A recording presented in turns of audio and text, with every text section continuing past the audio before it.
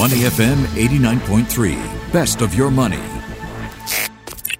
Influence with Michelle Martin on Your Money, only on Money FM 89.3. It has become even cheaper to grab an Impossible Burger here in Singapore. Impossible Foods has announced its third double-digit price cut internationally in less than a year. The goal, it says, is to keep pushing prices lower until they undercut the price of ground beef. Laurent Stevenard, the Singapore country manager of Impossible Foods, joins me now. Good morning, Laurent. Good morning, Michelle. Thanks for having me. Good to have you here. So increasing affordability has become a big part of what consumers expect from plant-based alternatives.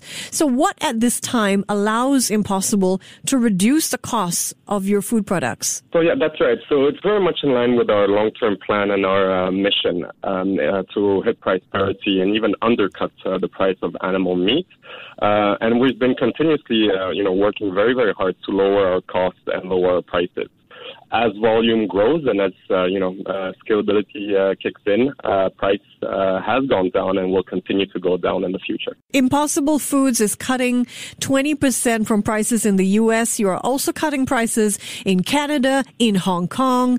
We're all about money on this show. So what do the cuts translate to for us here in Singapore?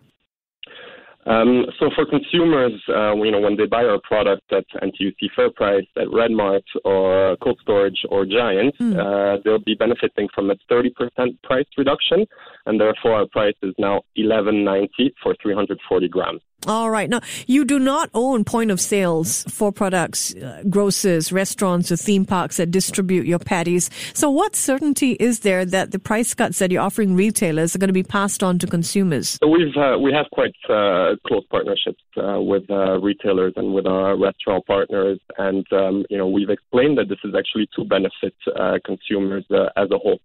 We're working hard to decrease prices in order for volumes to go up. We know that animal meat, is probably the greatest danger to the environment, and therefore, the best alternative are plant-based meats.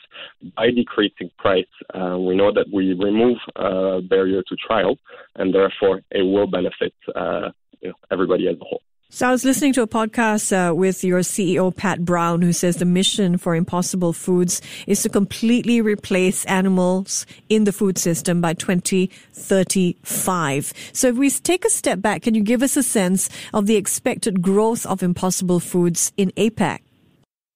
That's right.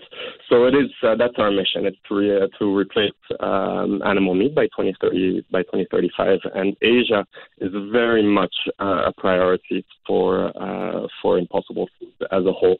The reason being is that 44% of the world's demand of meat comes from Asia, and we're actually seeing a predicted growth rate of 70% over the next couple of decades.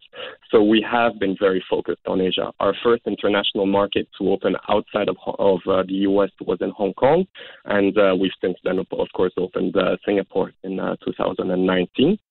We're today present in more than 1,300 restaurants across Asia, and we recently launched in retail at the end of last year.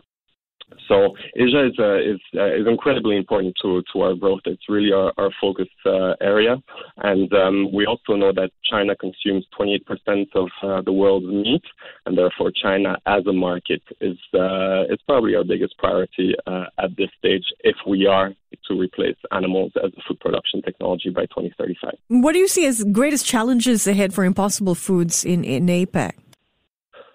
So, in order for plant-based meats, to become as widely consumed as animal meat, we need to start tackling the different barriers that exist, the different gaps between animal meat and plant-based meats, and these are availability, its price, its taste, and its versatility.